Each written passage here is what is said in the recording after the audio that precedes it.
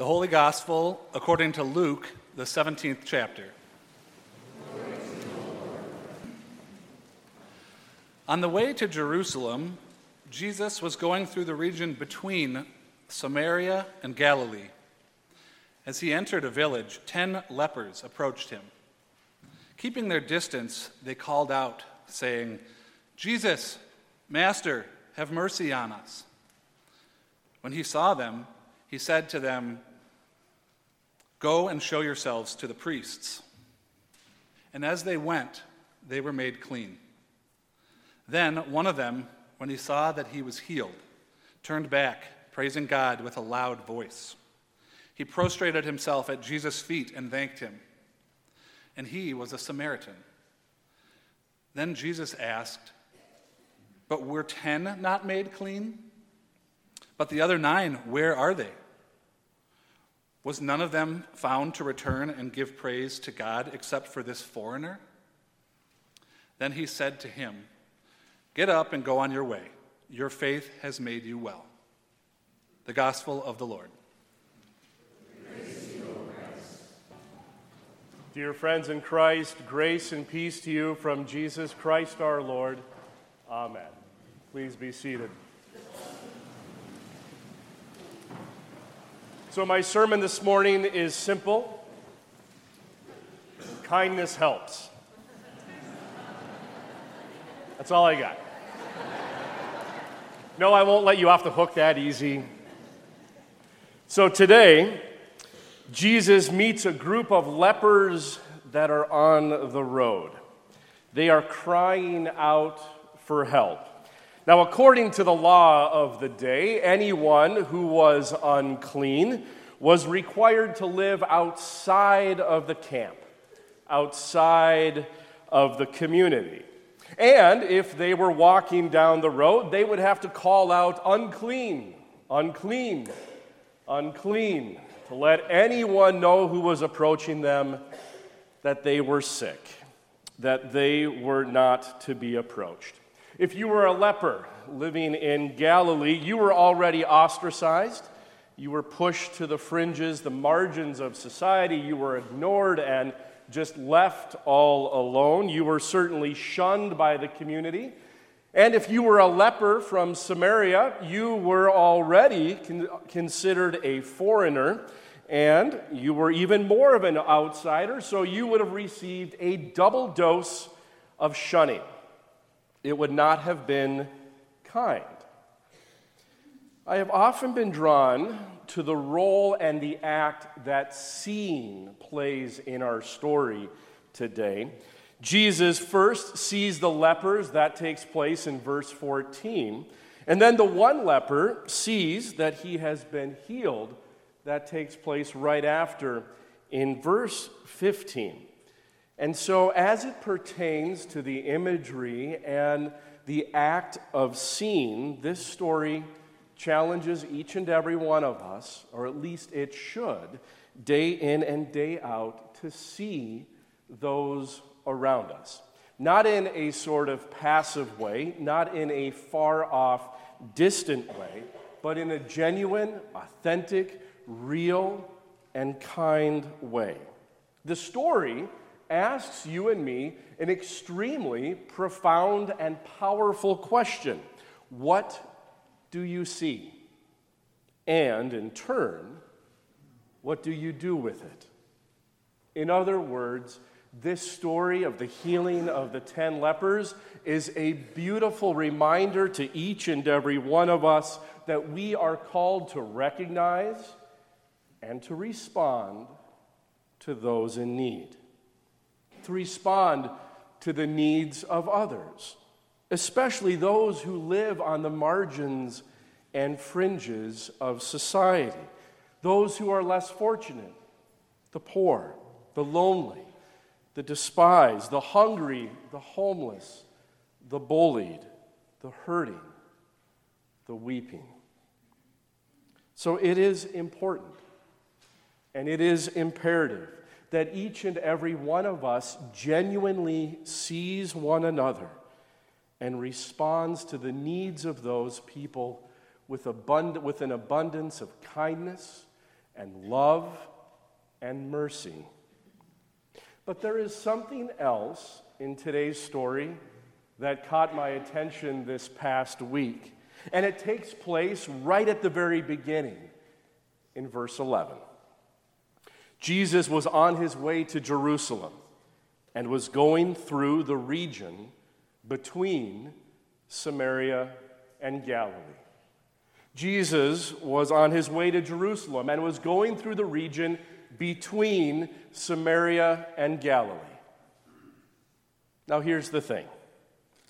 Samaria and Galilee border each other, so there is no region between them. And if there were, it would not have been a great route for Jesus to take to Jerusalem. So we can either believe that Luke had absolutely no clue when it came to the lay of the land, or as I like to think, that it was more of a theological point than a geographical one. So at the very beginning of today's story, 10 people are stuck, not because of their choosing, but because they are medically sick. These 10 individuals are living in the in-between, a place that is often filled with uncertainty, a place that is often contains great struggle, loneliness, and even danger. It is a place where anxiety, doubt, and fears of the unknown tend to take up residence, all the while we wait. We wait for a glimmer of hope, of opportunity, of healing. So I can't help but think how each and every one of us here this morning have found ourselves living in the in-between. I mean, think about it. We prefer, if not expect, our lives to follow a very natural, predictable, and understandable progression from beginning to end, from birth to death. And we expect that our lives will reflect that order, that progression. But when that order is suddenly disrupted, we find ourselves waiting and living in the in-between. Perhaps some of you younger youth here this morning, for you that is waiting to hear as to whether or not you passed the test or made the team, or waiting to hear if you've been accepted to a school or to an internship, waiting to find that place of belonging, waiting to meet the right person, waiting as you and that person deal with the struggles and challenges of being in relationship, waiting to have children, and praying that you can, waiting for the right job and the perfect career, waiting for the test results, malignant or benign, waiting for a lost child to return home, waiting as we watch a memory fade from an otherwise healthy body, waiting for our grief to be a little less raw, and the sting of loneliness to not quite hurt so much. Living in the in-between. In today's story, Jesus meets the socially, religiously, and physically unclean, people who were absolutely despised, people who other people wanted nothing to do with. They were truly cast aside. And what happens in that moment? What happens when these unclean people who are living in the in-between, Jesus sees them? Jesus reaches out to them and meets them where they are. And here's the good news for you and me. He does the same for us too. So whenever you find yourself living in the in-between, know that you are not alone. And know that you have a community of faith right here at St. Philip the Deacon that loves you and cares about you deeply. And let me be very clear, particularly to all of our young people and our children and our teenagers, and if they're not here today, you be sure to go home and tell them that this place loves them deeply and cares for them immensely, and that there is always a place here for our young people because you are beautifully and wonderfully made, children of God. And you are loved and cared for in this place, as all of you are. And most importantly, remember, and like the Samaritan, give thanks for that same Jesus who showed up between Samaria and Galilee also shows up and sees each and every one of you too.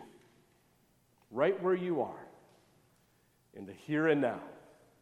The good, the bad, and the ugly.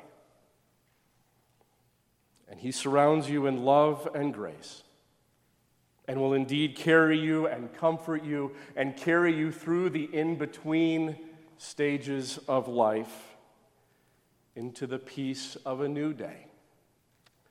Let it be so. Amen.